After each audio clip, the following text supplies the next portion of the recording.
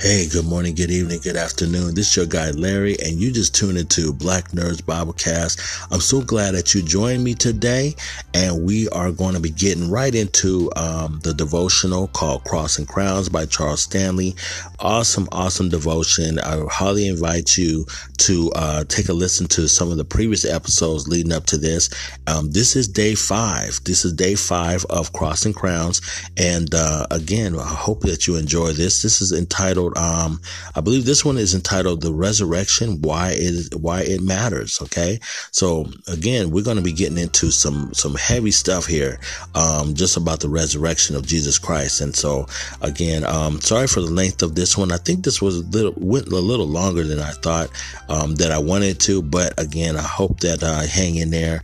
It's really good. It's all good though. You know, definitely want to hang in there and listen to it. So, without further ado, sit back, relax, and enjoy this next episode of Black Nerds Biblecast.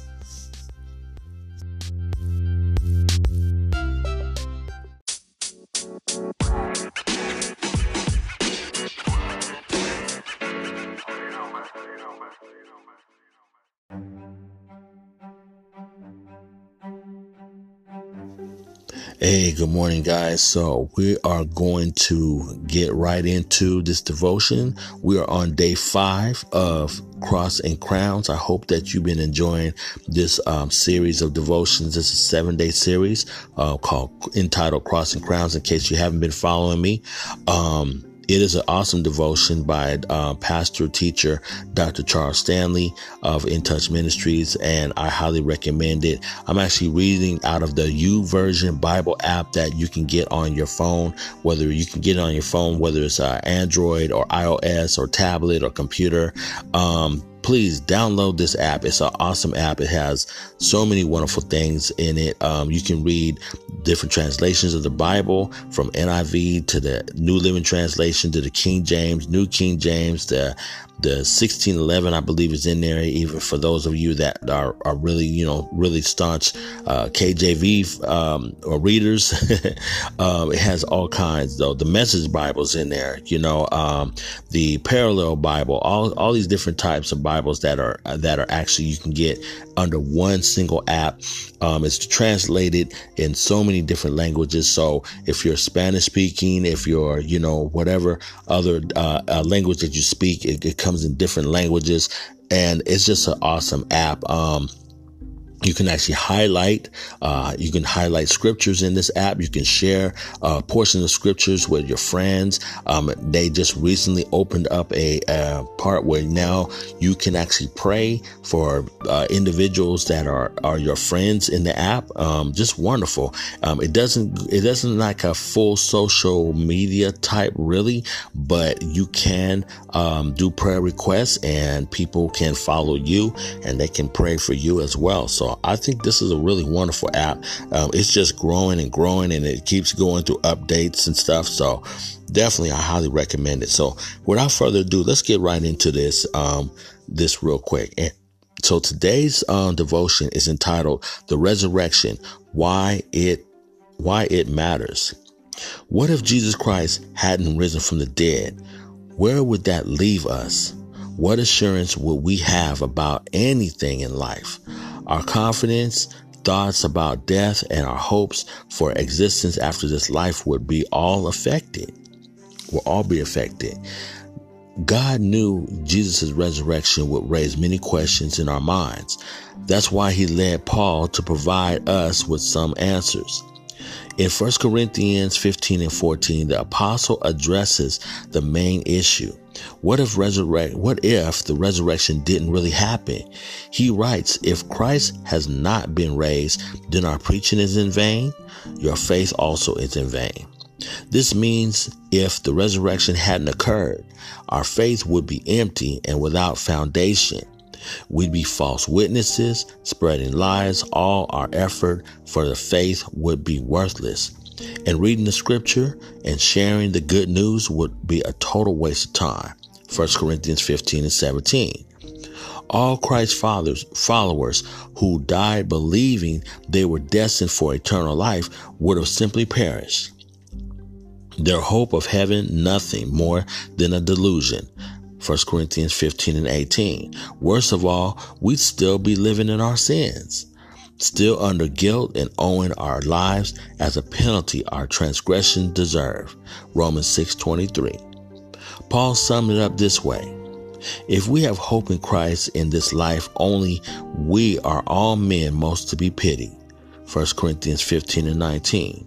Thankfully, our hope extends beyond this life because Jesus truly has risen from the dead.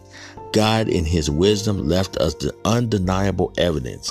For starters, the tomb was guarded by Roman soldiers, who faced imminent death if they failed to carry out orders.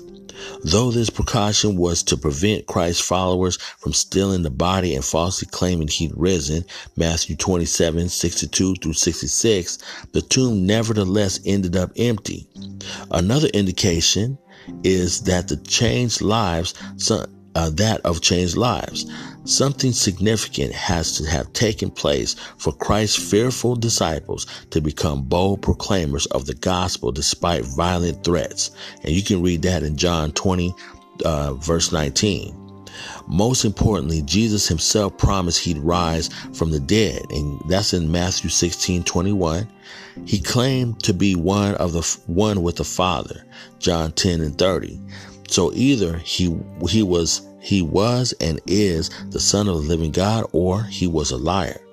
The record shows, however, he never told an untruth, John 14 and 6. Everything he promised or predicted came about just as he said it would, except for those prophecies that are still to come, such as his second coming. These too will one day occur exactly as he foretold, for there's nothing false about the sinless Son of God. And this is John 7 and 18. We'll be right back. We're going to take a quick break.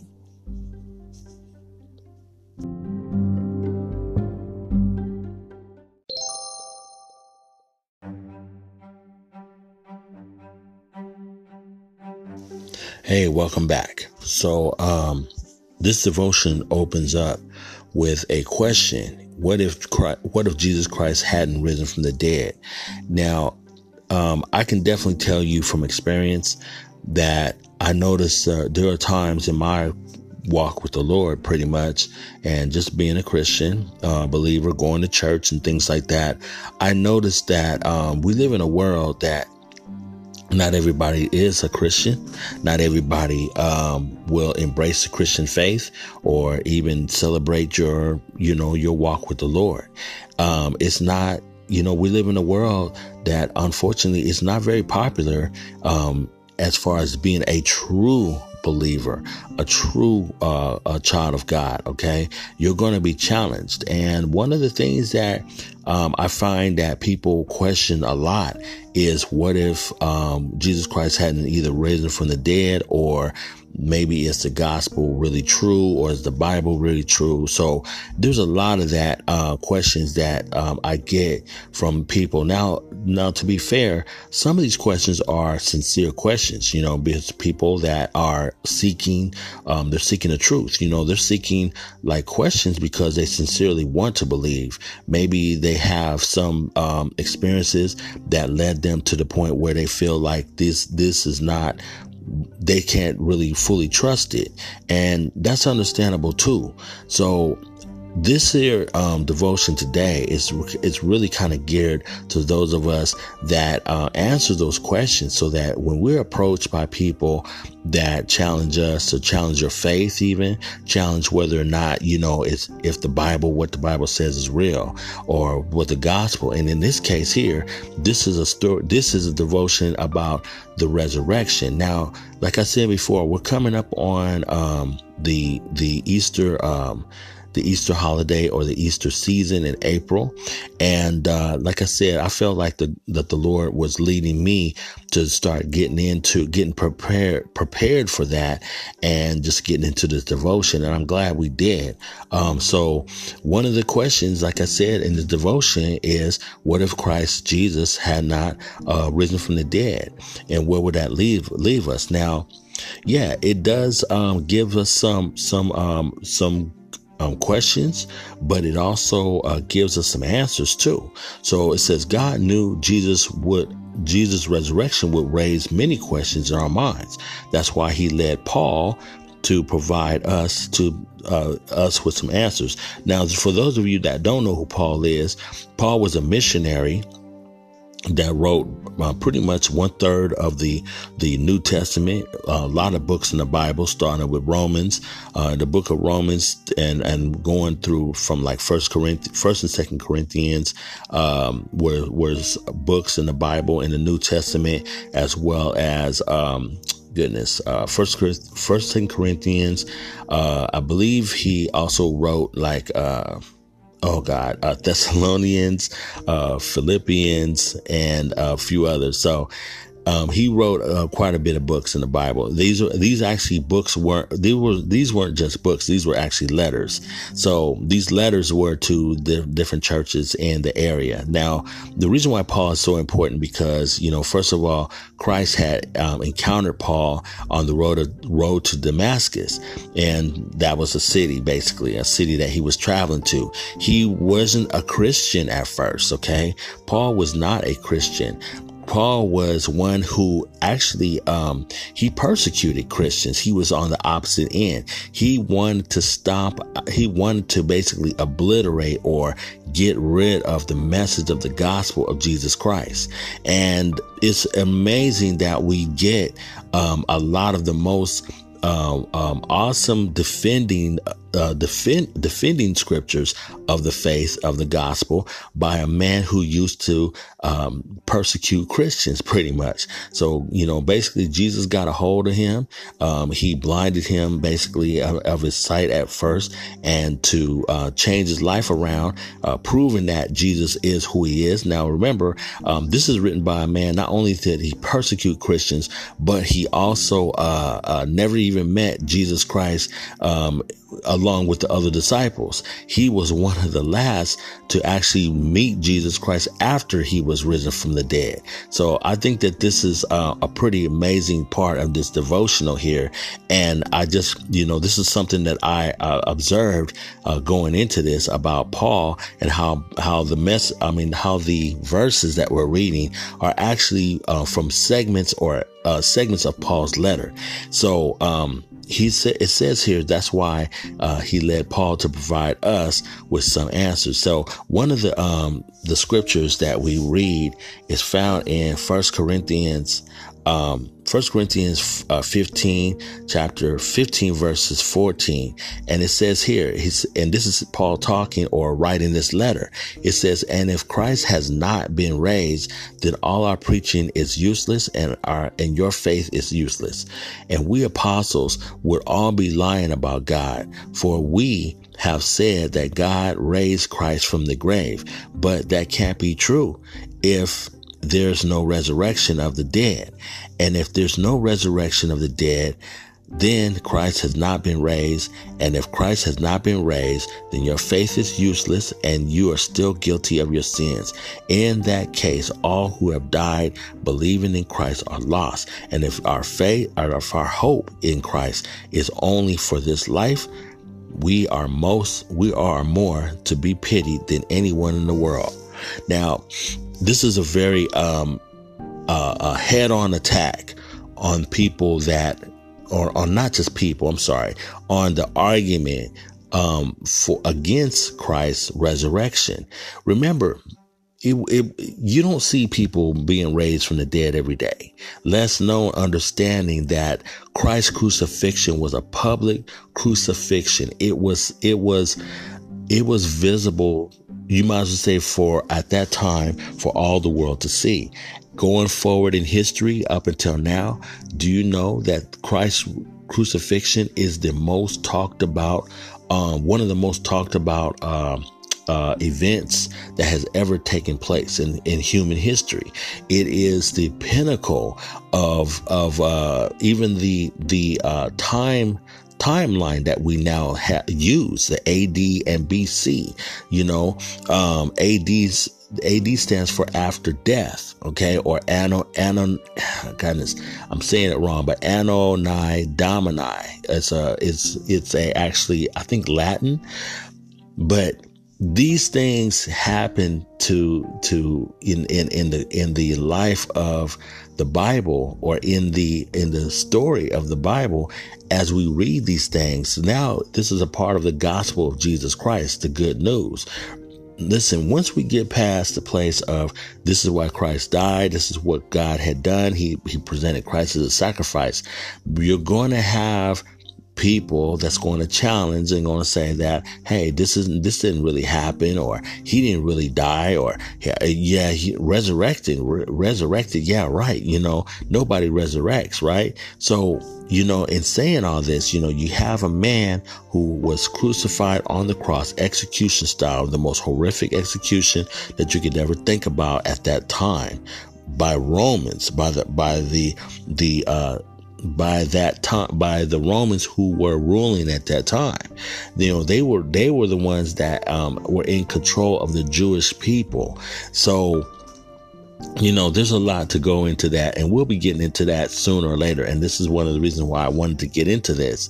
Now, as we see here, Paul addresses this issue, though, of people of doubt, because there are questions that have been raised about Christ's resurrection. And he says here further on in verse 15, and we apostles would all be lying about God, for we have said that God raised Christ from the grave. Now, listen, let's stop right here. Now, we apostles will all be lying about God. And the reason why he puts that out there like that, because remember, or actually some of you may know or not know, but they were living in a time where you would get persecuted for talking about Christ, okay? You would actually be killed for talking about Jesus Christ. And you know something? Believe it or not, in 2020, we still have places on the earth, countries even, where you're not allowed to talk about the Lord and Savior Jesus Christ. They're not allowed to talk about the Christian Bible. You're not allowed to talk about the gospel, okay? You will be killed, or you will be tortured or persecuted, or your life is actually taken out, because there are people in the world today. Thank God we live in America. The reason why, because this country has given us the freedom and freedom of religion to be able to talk about the gospel of Jesus Christ. Now, this here, when he talks about this, he's actually talking about this as understanding that the apostles at that time that was preaching the gospel were very bold, and they were bold not only talking about the crucifixion of Christ, but also the evidence that he resurrected and was risen from the dead. Okay, the wonderful thing about the resurrection, I will say this, I'm gonna put this on a side note, is the fact that because of the resurrection, we now understand that death couldn't hold him. Death was a temporary state for Jesus Christ. In other words, death was like it held him for 3 days. And after the third day, he would rise again. We're going to read later that he actually talks about this and said this to his apostles, his disciples that followed him. He says, I will die. You will see me die on the cross, but in 3 days later, I will resurrect again. Okay. And nobody, even at that time, except for when Jesus was around, he resurrected an individual named Lazarus and a few others, I believe, too. But remember, Christ had the power and the authority, actually God did, to be able to go forward and resurrect someone like this to life, okay? Christ himself, he said that he laid down his life, okay? And so because of the fact that he is a son of God and was able to do these things, in other words, the pain that he endured, it's not to minimize any of that. The pain that he suffered, and not only that, but the wrath of God, the rejection of the Father to the Son, that was horrific.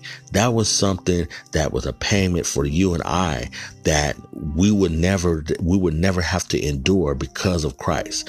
But the wonderful thing about it is, because of the obedience of Christ and because of the going through the sacrifice he did, guess what? He was raised to life after the third day. Okay. And this And this story has been challenged. It was challenged then, and I'm sure right now, as you and I continue on, it's all challenged now, because people challenge the Bible, they challenge the validity, they even challenge the gospel itself. Okay, so let's continue on here. It says, but that can't be true if there is no resurrection, okay, of the dead. And if there is no resurrection of the dead, then Christ has not been raised, okay? And if Christ has not been raised, then your faith is useless and you are still guilty of your sins. Now, listen to this. He talks in a way that this is how people that I've even encountered that really, they really want to prove this, and they really want to put their stake in the ground and say that, well, you're still guilty of your sins. See? It's not even so much of disproving Christ not being able to be raised from the dead. It's more like, oh, you think that you are forgiven. You're not forgiven. You're still in your sins. You're still guilty. And that's really what, when you think about it, behind that argument, behind when people challenge, remember, there is a force behind that even says that you're still guilty of your sins, and there's doubt. And this is all to create doubt instead of having faith that you are forgiven of your sins. Okay. So remember that. Remember, Paul even brings this out. He says, and if Christ has not been raised, then your faith is useless, and you are still guilty of your sins. Okay, let's go on further. In 18, it says, in that case, all who have died believing in Christ are lost. Okay. And if our hope in Christ is only for this life, we are more to be pitied than anyone in the world. In other words, the reason why he says that, because we are a people, or would be a people, that goes on believing this lie. Believing a lie in an individual who never was raised from the dead, never conquered death by the victory of the resurrection. Okay, because remember, the resurrection, it represents victory over death. And if he has victory over death, guess what? He has victory over sin. Remember, he had to take up on the sin.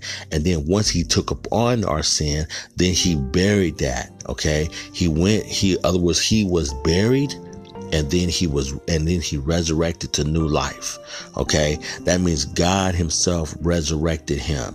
Right. And so now that he's been resurrected, this is why this is also important. When Jesus Christ resurrected and he pronounced now he has victory, he is now has all authority in both heaven and earth. In other words, now through the authority of Jesus Christ, you now can use him or go through him, or he is now the access between you and the Lord. There is now full access and there is full victory in not only the conquering of your sin, and being that he shows that I am fully the atonement for your sin, but I'm also the one that is now have fully victoriously reconciled you back to the Lord, to God the Father.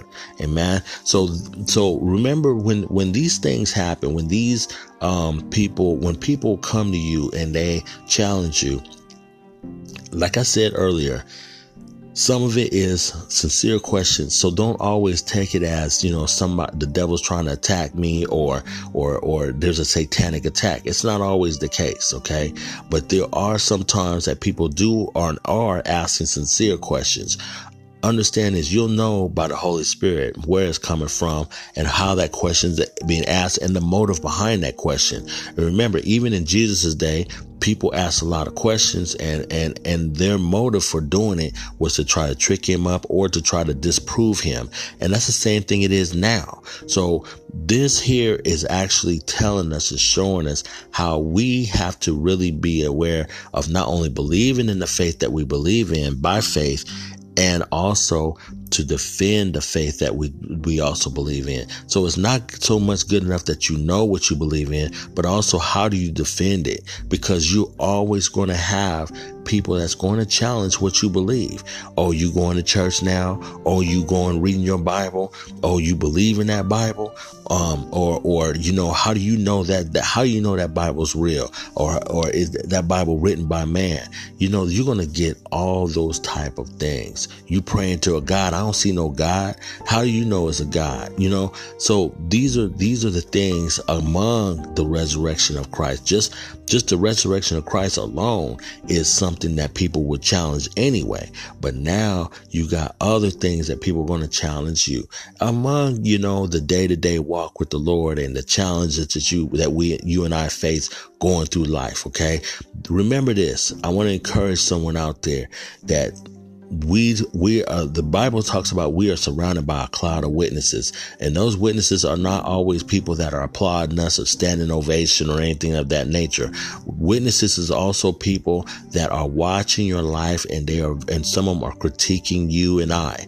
The people that we go through life and they say, he called himself a Christian, or she called herself a Christian. Look at how her walk is. Look at how inconsistent she is or he is. He do one thing one day, he say he with God, and then next thing you know, he this way. Now, if you're living a life of flip-flopping back and forth, then that's your own fault. But if your life is just not perfect, sometimes you kind of mess up a little bit, but you still keep going. Remember, the devil is always looking for a foothold to try to not only disprove your faith, but also prove his point that, there is no such thing as salvation. There's no such thing as resurrection. There's no such thing as the gospel. There's no such thing as heaven or hell or anything of that nature. Remember, the challenges that come right here is as a result of someone trying to disprove that the gospel is real, that Christ is real, that your faith is false, and your faith is useless, like it says here in the Bible. Now, the next one, it says in Romans 6:23, for the wages of sin is death. I'm sorry, hold on. Yeah. For the wages of sin is death, but the free gift of God is eternal life through Christ Jesus. Now, remember, this is one of the important verses that found in Romans 6:23. The wages of sin are death, but the free gift. Now, remember, this is my emphasis on this scripture. But the free gift of God is eternal life through Christ Jesus our Lord. Do you know, by accepting Jesus Christ as your Lord and Savior, do you know that the free gift is actually eternal life? That means, what is eternal life? That means a life that you live beyond this life. The life that you hear me talking to you right now, you're living and breathing in this world right now. When you stop living and breathing here, you will have what you call eternal life, a life that is going to last forever. There is no need for any type of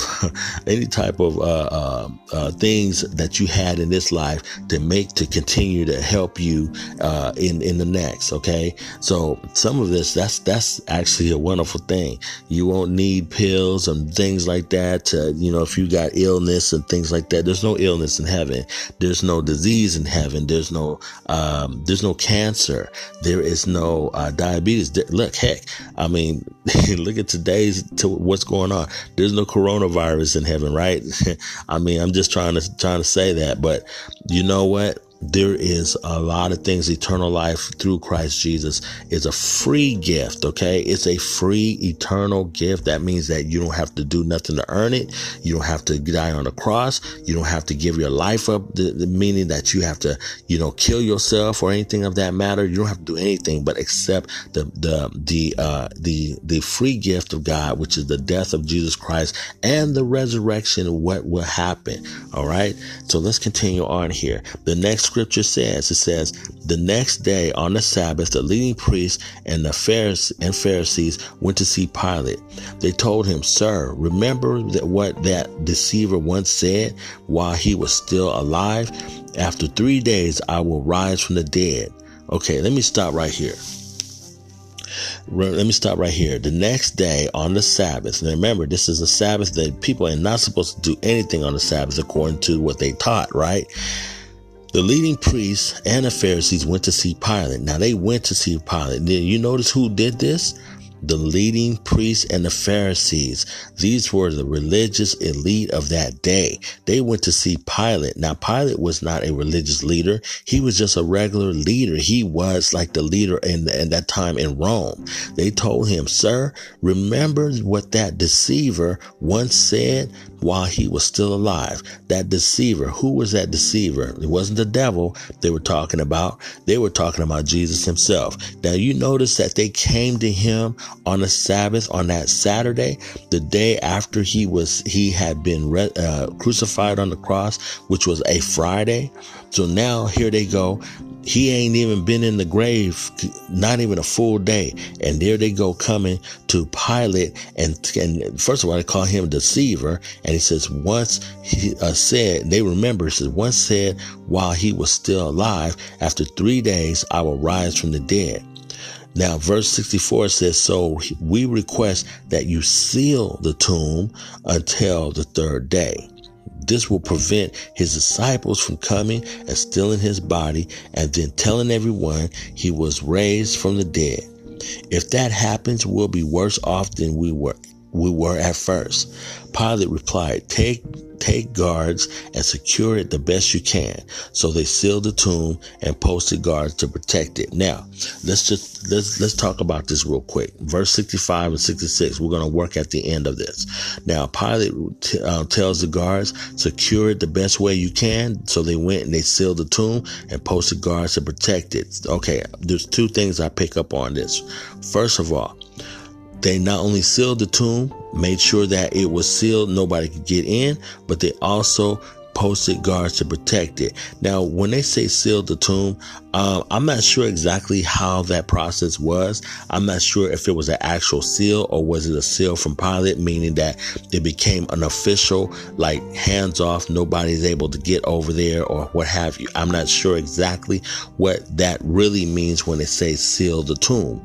Okay, I can only assume because, of course, I wasn't there at that time, but judging by how they probably did things as far as Roman culture, how they did things at that time, we never know. But we do see here that they wanted to put some guards there to make sure that you secure it, to stand guard. Okay. And the third thing I will pick up on is because Pilate sent this order that the Roman centurions or the Roman soldiers at the time, they had to obey Pilate.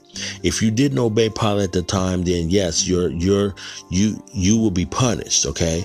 And so this is a setup for what will happen later. Okay. So understand this. There was a few things that were done that to ensure that any physical stealing of the body of Jesus would not happen. Okay. And again, we look at in the very beginning how the leading priests and the Pharisees went to see Pilate, and they were so, in my opinion, they were so nervous and scared. They remembered the words of Jesus. They obviously knew that they obviously felt that Jesus was going to really do what he said he was going to do, and they knew it. They knew it. So what did they do? They went to Pilate and made sure that this was not going to happen. They just say, you know what? Let's just make sure this ain't gonna happen. And then not only that, but then they blamed it on the disciples and say, you know what, the disciples, they see, first of all, they didn't understand, or they didn't see what Jesus had already seen. The disciples had ran. They left Jesus by himself. Now, of course, all this that I'm telling you it is some of the details that we're going to discover as we begin to talk about the journey to the cross. Jesus, as the days get nearer to the time of his crucifixion, we'll begin to see these things take place. The moments in which Jesus was alone, where he prayed and asked God to in the last final moments, that he was praying to God. I mean, eventually the disciples end up leaving him behind. The disciples left him alone, and during the time when the Roman soldiers went and encountered Jesus. Okay. This is kind of where that is where I'm getting it from. So, and I say that because the Pharisees and high priests, they really felt that the disciples were going to do this. Well, the disciples unfortunately were scared. Second of all, the disciples also were discouraged because Jesus actually died on the cross. Remember, he talked about the gospel. He talked about what's going to happen, but he also talked about his resurrection. They really felt at that time that Jesus was going to just, overthrow the government, become this world leader, or become this king. And they really felt that this was going to happen in the physical realm. They thought that this was going to happen on earth. They said, oh man, this is the Messiah. This is the return of the king. And you know what? We're going to be his subjects. But you know what? It didn't happen the way they thought it did. The next thing you know, Jesus was crucified and he died on the cross. They took his body down and they buried him. Guess what? When Jesus was buried, all their hopes were buried. All their dreams were dashed. All their dreams were let down. And I'm talking about the disciples. But the ones that kind of halfway kind of was like, nah, I don't know. Jesus did say this. He did say he gonna raise from the dead after the third day. They were the ones that really thought about this could possibly happen. So let's make sure that he stays. If he's dead, make sure he stays dead. Make sure that his body, number one, is not taken by the disciples, and then they go around saying that he was raised from the dead.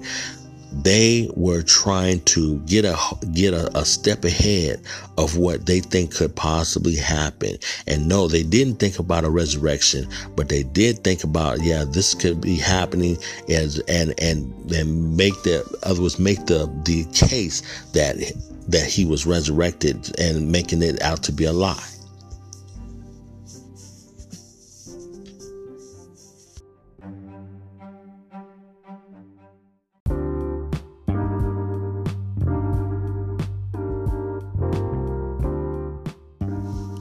Okay, so as we continue on reading these scriptures, the next scripture we're going to be reading from is going to be found in John chapter 20, verse 19. That Sunday evening, the disciples were meeting behind locked doors because they were afraid of the Jewish leaders. Suddenly, Jesus was standing there among them. "Peace be with you," he said. So at this moment, this is all we're getting really into the Easter story. That Sunday evening, though, if you notice, this was now the third day, and the third day hasn't already passed. And so Jesus, as we know about the story, Jesus had already risen from the grave at this time. So now the Bible's declaring that this is Sunday evening. The disciples were they said they were in behind locked doors in probably a room that they all used to meet up in, probably the same room. I'm assuming the same room they met for the Lord's Supper. So they decided going back to that room, going back there where they last was with Jesus, right? When he was alive. So all of a sudden he stands among them. He says, peace be with you. Now, it's amazing to hear him say that. I can only imagine what the disciples must have felt, being that they were probably surprised, believe it or not. And why shouldn't have they been surprised? I think that they probably just by human nature were surprised. Listen, a lot of times when things happen physically in front of you, we're more apt to believe that than we are believing what a person like Jesus Christ would have said. Jesus Christ kept telling them that this is what's going to happen. I'm a suffer. I'm a die on the cross. And then after 3 days that I'm a resurrect from the grave. And when he appeared before them, it wasn't like, they were happy and joyful and stuff like that. They were probably scared because all of a sudden they understood. They saw that Jesus had died. Now all of a sudden Jesus is among them talking about peace be with you. Okay. So I can only imagine what the response was in that room. So then Matthew 16, let's go to Matthew 16, verse 21. Verse 21 says, from then on, Jesus began to tell his disciples plainly that it was necessary for him to go to Jerusalem and that he would suffer many terrible things at the hands of the elders and the leading priests and the teachers of religious law. He would be killed on the third day. He would be raised from the dead. Now, this here is taking a step back because the scripture we read before was after all these things took place. So this one here is talking about what happened and actually the message that he gave his disciples before he died on the cross. Remember, it says, from then on, Jesus began to tell his disciples plainly that it was necessary for him to go to Jerusalem, okay, and that he would suffer many terrible things at the hands of the elders and leading priests and the teachers of religious law. Now, there's two things I want to point out here. One is he felt it necessary for him to go to Jerusalem. Listen, the one thing about Jesus Christ and that we pick up here is that he knew his destiny. He knew exactly what had to be done. He knew what it was to fulfill his destiny. Even if his destiny was to face the cross, the executional style torture and pain that he would actually endure. Listen, he knew his destiny, and that's why, and he didn't shrink from his destiny. Yes, he was scared. He was feeling the pressure like anybody else, but he didn't stop. And so, first of all, he said, the Bible plainly talks about it. He felt it was necessary for him to go to Jerusalem. Okay, that means that he understood what exactly was getting ready to happen, and that he would, and then it says here, and it confirms it, and that he would suffer many terrible things at the hands of the elders, the leading priests, and the teachers of religious law. Those are three different groups. The elders, number one, the leaders and the priests, okay, or the leading priests, I should say, and the teachers of religious law. Now, at that time, even the Jewish people, they had these three groups, and all three of these groups will be the ones, unfortunately, to lead the charge to basically get rid of Jesus, or to crucify him, to kill him, and so that his ministry, his gospel would be silenced. In other words, ain't nobody gonna know about who he is. We don't want him around, especially when we're trying to be the people to go to, the people that come to us. Okay. It was a pretty selfish thing, as you can see how these things would begin to take place in the life of Jesus Christ. Let's move on. Now, the last verse that we have here, not the last verse. I was wrong on that. Well, one of the last verses, I should say, John 10:30. It says, the Father and I are one. And this is important because Jesus is always has been telling them that, yes, the Father and him are one. They're not just one as an agreement, but they're also one in entity as well. When you see him, you see the Father. And if you're talking to God, you're also talking to Jesus Christ. They're the same. Okay. Jesus told him, now this is in John 14:6. It says, I am the way, the truth, and the life. No one can come to the Father except through me. And then another verse, those who speak for themselves want glory only for themselves, but a person who seeks honor, the one who sent him speaks truth, not lies. Okay. So this is something that, let's read this again.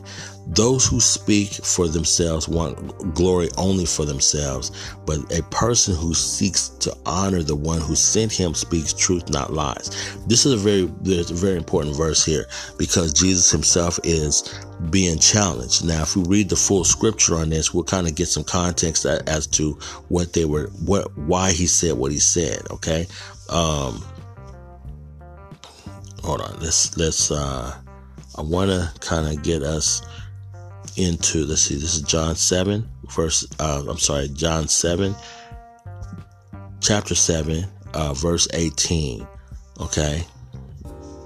So here's what was going on here.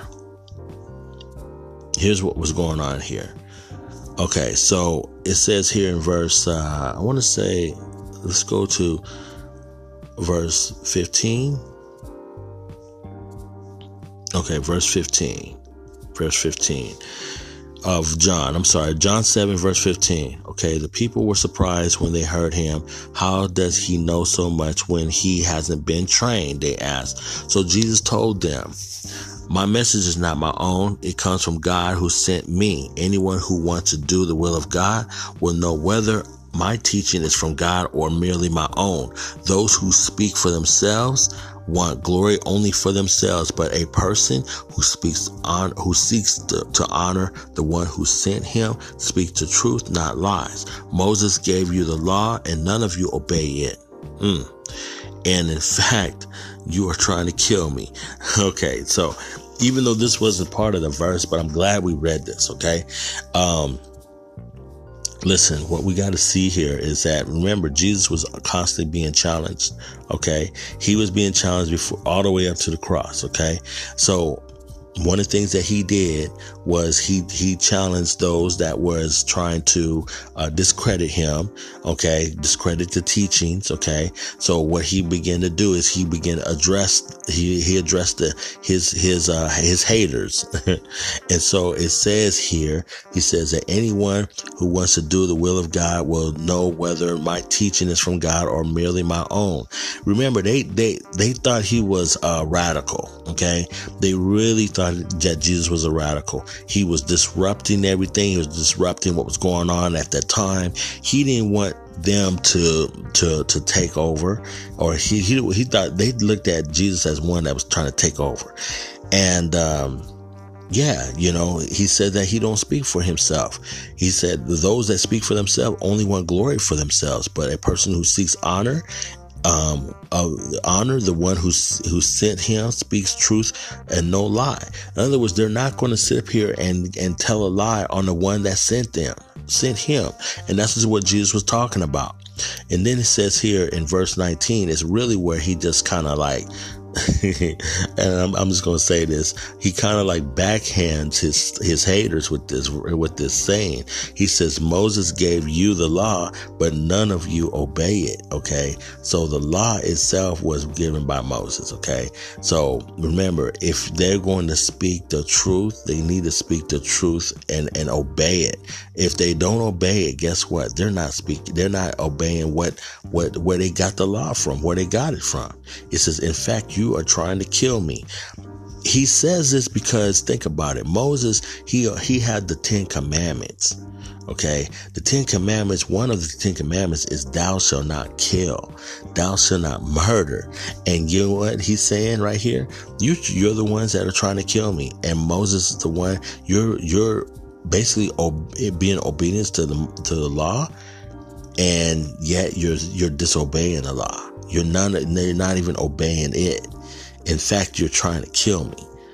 And so it's just one of those things that it really, really gives a testament of how Jesus understood exactly what was going on.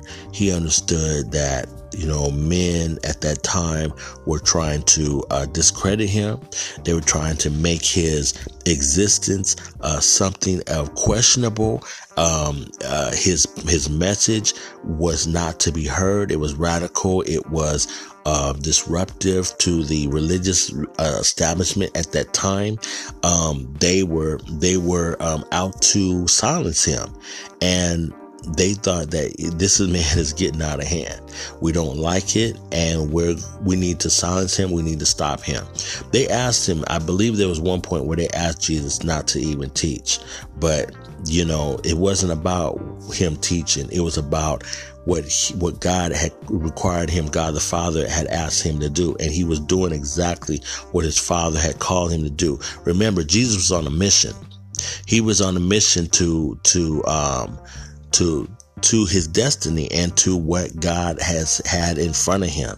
And it was a great call. It was greater than the moments in when the high priests and the teachers of religious law were trying to discredit him. Those things right there, I don't think that it so much bothered Jesus, but it did get him to the place where he's saying that, hey, you know what? You can do all you want to do and claim all the things you want to claim, but I'm still going to do what God has sent me to do. Sometimes in life, as a believer, you have to stand flat-footed and do whatever it is that God has called you to do, especially when you know that it's the calling of God on your life. If God has called you to do something, God has called you to preach, God has called you to teach, then you know what? No matter what, through hell or high water, you got to do what it is that God has called you to do. You need to obey what God has called you to obey, and that's all that should matter. At the end of the day, that's all that should matter. So, yes, we're going to take a quick break, and we'll be right back.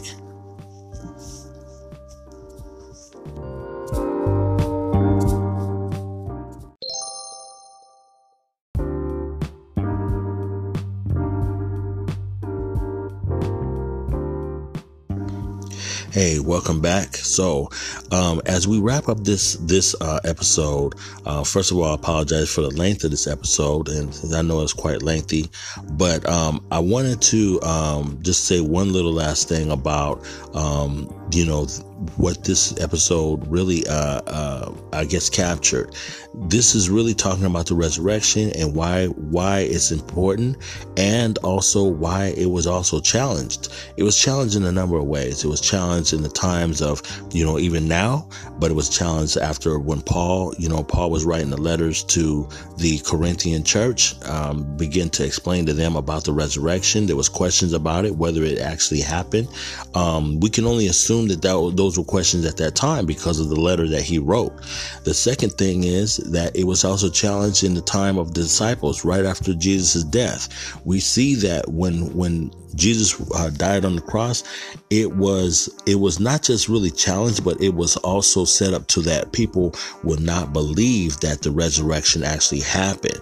They were going to the place of going as far as making sure that the temple guards would or Roman guards, that would actually stand around the tomb to make sure that disciples wouldn't steal the body of Jesus Christ. And that was written in the Bible too, as a matter of fact. And I thank God for the authenticity and also the transparency that we see, because obviously it could have been left out. We would have never known that all these things was happening, but it never. One thing I love about the Bible is that it doesn't shy away from even the things that shows that these were the things that was actually happening and going on behind the scenes.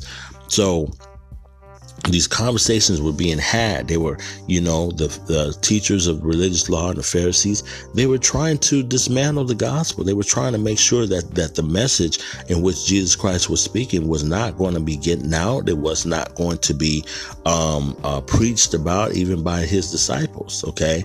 And we see that there is a motive behind the scenes as to why these things are not to be spoken of. The resurrection, it could be doubted. It can be dismantled. It can be distrusted. There's a reason why that these things were being challenged at the time. Now, Jesus himself was also challenged, even in his validity of who he was, the message that he was bringing. He let them know that, number one, he and the Father are one. Second of all, he also let them know that, hey, I don't speak on my own. The message that I speak is from God. And beside that, he even kind of took a jab at the Pharisees and Sadducees at the time. He basically told them, he says, you know what? He goes, you guys are supposed to be the ones that obey the law of Moses. Well, guess what? You guys are not even obeying that. And on top of that, you're trying to kill me. And so that was making reference to the Mosaic law, which states that one of the laws of Moses, it's one of the 10 commandments that states that thou shalt not kill. So yes, he was addressing those things, okay? And on top of that, he was also addressing his critics and letting them know, if you're trying to disprove me and trying to look at me, then look at yourself, because you guys are hypocrites, okay? So I'm telling you, there's going to be times in this season, and even as you probably have already encountered some people that are going to challenge your faith. They're going to challenge what you believe. And remember this. At the end of the day, You know, this is a book, this is a belief that has to do with faith. And remember, I said this before, that, you know, we by faith, we believe in the Lord Jesus Christ. We believe in the power of the resurrection, but we also believe in the sacrifice that was made. We also have, in other words, we not only just have faith and blind faith, but there's such a strong belief that we understand what it was for and the requirements, and the Bible even backs it up as to why these requirements were done, why it was important for the you know, we read it, we talked about it in a previous episode. Why was the blood important? Why was the having access to God important? What was Jesus at that time? He was considered the high priest to give us access to God. Okay, so all these things was important, but most importantly, the resurrection gives believers hope. It gives me hope. It gives you hope.